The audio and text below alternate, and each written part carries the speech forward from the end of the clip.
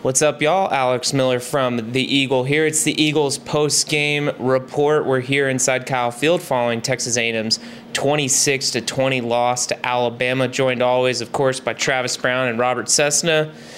You know, coming into this game, we talked about how this was as good a chance A&M had to beat Alabama, and the Aggies, they had chances. They just really kind of squandered them away as the game drug on.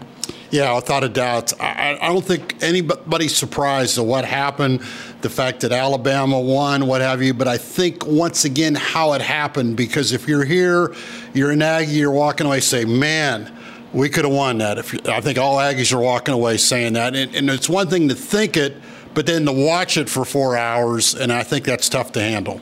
You always come into these games expecting that world beater Alabama, just that Alabama team that is just a head and shoulders above everyone else. And that just looked like a stereotypical SEC team, a good SEC team, but a stereotypical SEC team, and one that A&M could have and probably should have beat in this game, especially with what they were able to do on the defensive front. So it was defensive secondary issues.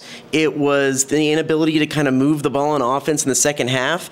And it was some really kind of puzzling coaching decisions early in the kind of bookend the game that I really think was the downfall for the Aggies in this. Yeah, it kind of seemed like A&M played to lose, or they played not to lose, excuse me, especially in the second half when, you know, trying to preserve the lead, trying to not let it get out of hand. You know, we've seen in the past, though, that, you know, you roll the dice and Alabama makes you pay for it. So, you know, don't necessarily at times fault Jimbo Fisher for calling certain things, but it certainly felt like A&M was playing not to lose and not to win. You know, I'm glad you tempered that with the second half, Alex, because I just chuckled because what I was thinking about, I believe what you said halfway, because I was somewhat surprised they come out 4th and 1 on their first drive. They go for it because I'm thinking, okay, points are going to be hard to come by. You're playing Alabama, but I think Alabama gets in everybody's head because they didn't score. They didn't get points, and then when the game's over, you look back and you forgot about that almost by the time the end of the game. And, you know, I got to give Alabama a lot of credit because I agree with Alex. They're a good SEC team, but you got to beat them at home. A&M has all the talent in the world, and that's why it's got to be frustrating because that's not a great Alabama team. And you usually always think Alabama has great teams. Now, they made a lot of mistakes. But you know what? They left here with a winner. Yeah, you go back to that 4th and 1 attempt that he did in the first half. The book says, kind of orthodox coaching says, when you're at home, you don't take those kind of risks. You know, if you go into the you take the points. If you're going for a 2-point conversion in a overtime, deciding not to. If you're at home, you don't gamble because you feel like the crowd will help you out and things like that. Jimbo said that he thought they had momentum. They've only ran about 8 plays in the game. I don't know how much momentum you can garner there. I didn't like that call. And I didn't like how he managed that last little spell in the fourth quarter where Anai Smith steps out of bounds. They have some time to review that. It shows he's out at the 2. They run the jet sweep. They score, get in the end zone again, but it's a holding call that gets brought back. On 3rd down, they probably should have gone ahead and just kicked the field goal and preserved time if you were going to onside kick or kick it deep. He burns a timeout just to get the field goal team out there because he said he wanted them not to be rushing and he thought that would conserve time, but then went for the onside kick, didn't get it, and didn't have enough timeouts really to hold them at bay. And he said that if they had 3 timeouts, it was just a lot of circular reasoning in what was going on there. And I don't know, what was your take on that last little bit? Yeah, the deal is, you know, you run down and take the timeout. Then later he says to the media, well, if I had 3 timeouts, well, you'd have had 3 timeouts if you wouldn't have wasted that. But I go back, once again, it's tough to beat Saban in Alabama. You know, you watch Ole Miss. Ole Miss last year should have beat them at home. And Kiffin falls apart. A lot of people fall apart because you're playing Alabama, you're playing the Mystique, and Alabama made so many mistakes. I mean, they had so many motion penalties. They turned turned the ball over twice. They rushed for 23 yards. If you told me Alabama was going to rush for 23 yards and they're going to make like 11 penalties or 14 penalties, I'd probably be homeless, because I'd say, well, A&M's going to win. They did so many things wrong, but won. Let me play devil's advocate here and just be a little bit of the voice of the fan. You talk about, hey, it's Nick Saban, it's Alabama. People get in their heads, they make mistakes. Isn't beating Alabama what Jimbo Fisher's basically getting his contract for? I mean, that's the name of the game in the SEC West now. Without a doubt, and I put in my column a little bit, he hires Bobby Petrino. What's Bobby Petrino's motto? Feed the studs. Alabama fed the studs. A&M didn't feed the studs today, and you're right. That's why he's there. He's here to do it. And I don't know about you guys. I just felt like as this game unfolded, this is almost like the season. It was there. At halftime, I'm thinking, wow, A&M's in great shape. They didn't take the 3 points it up. They're winning 17-10. Alabama doesn't look good. A&M scores 3 more points. Alabama. Alex Miller. Let me take over the hosting duties here for a little bit. You helped out with the Associated Press today, so you went over to the Alabama press conference, or the Alex press conference, if we're doing this right, and talked to Jermaine Burton, who was the standout star for the Tide today, having almost 200 yards, receiving 2 touchdowns, the 2 key touchdowns in the second half. What was the conversation from Nick Saban, from Burton, looking at what A&M's defense was doing? Yeah, I thought it was interesting because Nick Saban said he noticed 2 things when he was game planning for A&M. He said that A&M's defensive rush would probably give them problems, which they did, but if Alabama found chances to give Milroe time, they could really get some deep shots, and that's exactly what they did. That was the formula for how Alabama won. Milroe throws for a career-high 321. Burton gets 197.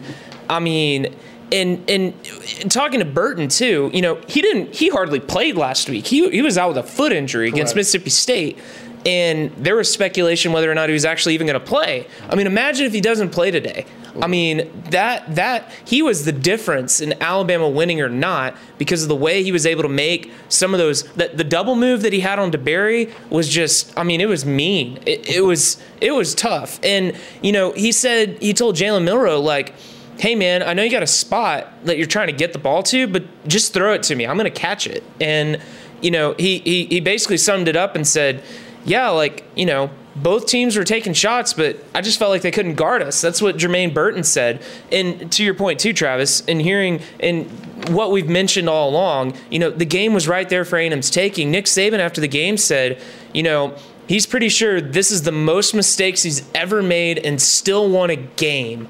And that in a nutshell just encapsulates the game and just how hard it is for a team to beat a Nick Saban coach squad. I mean, it is just, you have to play a full 60-minute game. That's what A&M did in 21 when they won. That's what they did in 2012 when they won.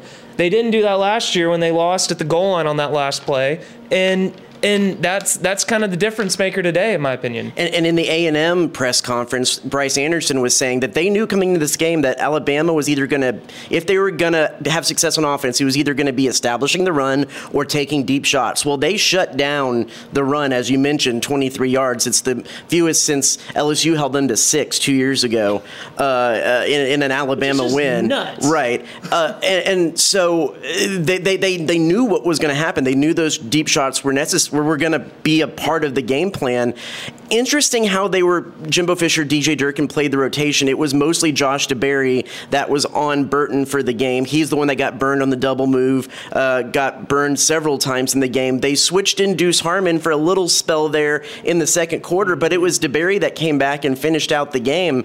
And he danced around the answer. He said, they're trying to keep guys healthy. They're trying to keep a rotation, and then said they gave DeBerry some more support in the second half by having more zone coverage, guys over the top, not leaving him on an island. But I don't think any of that really helped from when you look at the game. I don't know. And there's the whole question, too, and something we probably need to ask Jimbo Fisher about that's not right after the game of where's Tony Grimes? Because he's a guy that came in the transfer portal and he hasn't even seen the field yet. So, Cease, I don't know what you thought about the kind of game calling with the substitutions there and the personnel and the defensive secondary? Well, I think of a couple plays because Bond was wide open for 52 yards. They rushed 3 guys that time. And you just can't give up a 52-yard touchdown when the guy is wide open in a game like this. Alabama also converts 4 third downs. They convert a 3rd and 12 for a touchdown. They do a 3rd and 9 when Burton runs across the back of the end zone.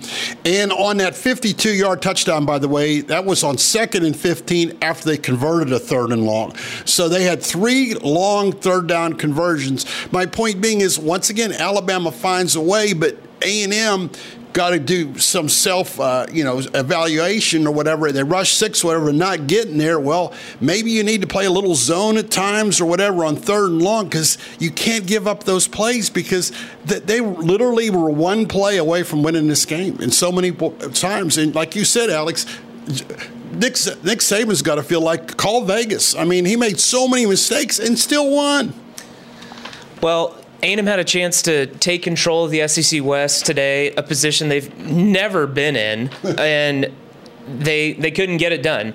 A&M's probably not going to be competing for the division crown now, but, the season's not a total just punt and go to 24. I mean, they've got opportunities ahead, but it doesn't get a lot easier, especially considering they go to Tennessee next weekend, who is off this week. Yeah, we asked Nia Smith after the game if this feels like a missed opportunity, and he said it's a tough loss. I mean, we mentioned it. Every year that at least I've been here, and every year that pretty much A&M's been in the SEC, it's been who's going to take down Alabama, because Alabama's in the driver's seat heading to the SEC championship game in the West. And this was an opportunity with how crazy the West is. Everybody came into this weekend with a loss except for Alabama and A&M. So whoever came out of this game was going to be in the driver's seat.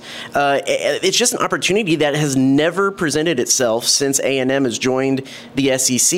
And I know fans and the team and the coaches they would have liked to have taken advantage of that, because it's just not something that pops up every year. And even after taking an early loss to Miami, you get yourself in the title game, you roll the dice and see what happens. You still have a chance at maybe a playoff position, just winning the SEC, even though you took an early loss. Now, you're playing for your best Florida Bowl, I think. A&M responded well against Miami, or after the loss to Miami, and the wins over Auburn and Arkansas.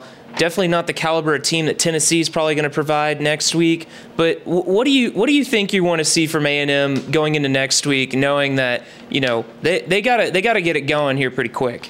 Yeah, they just got to regroup, because like Travis touched on, I think this year never have we seen it. It's been a long time since everything seems wide open. There's no great teams out there. Even Georgia struggled, and so everybody's thinking, "Oh man, A&M."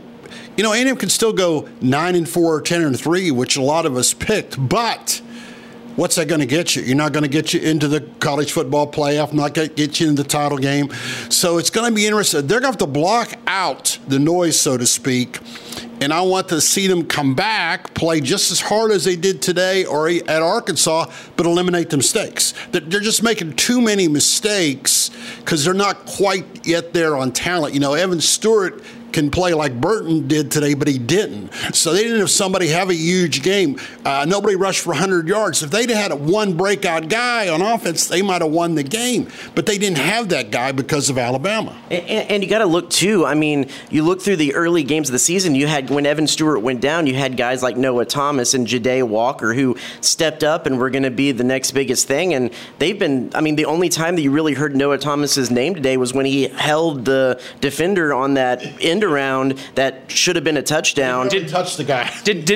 I don't even think Ja'Day Walker played. I don't remember seeing him on the field. I'll have to look at the participation, but yeah, it was. I don't know if he was out there either. At least on offense, he might have been on special teams. Right, and another thing to mention too, just that efficiency in the red zone has been a bugaboo for the Aggies the entire season. They went 1 for 4 with having the ball inside the 10-yard line, Alabama's 10-yard line in this game. If you're inside the 10, you got to punch it in. Yeah. Oh, yeah, they had 2, then the 19, and it went on. And we've seen this. It's been a problem with this team, not necessarily the red zone. Today it was the red zone. I said that a lot of times they get between the 20 and 35, and they stall out. They look great. It's like one of those 30 to 30 teams, then they get down there, and all of a sudden they can't get it. And they're going to have to do some self-coaching, some self-evaluation, because there is a lot left. If this team gets to 9 or 10 wins, but after this loss, you don't know, because how's this? I think this is a potential devastating loss because you have so many young kids. I mean, Smith's going to come back, and those kind of guys, but this is still a young team. And how do they react? Because they're not going to be in a college football playoff, but how bad do they want to go to a Florida Bowl? And how bad do they want to improve? How bad do they want to get better?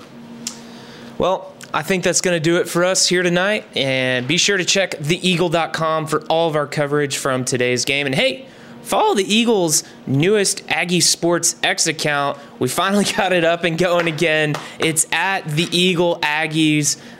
We'll have all of our stories and updates there for you guys to check out. So thanks for tuning in. We'll see you next week.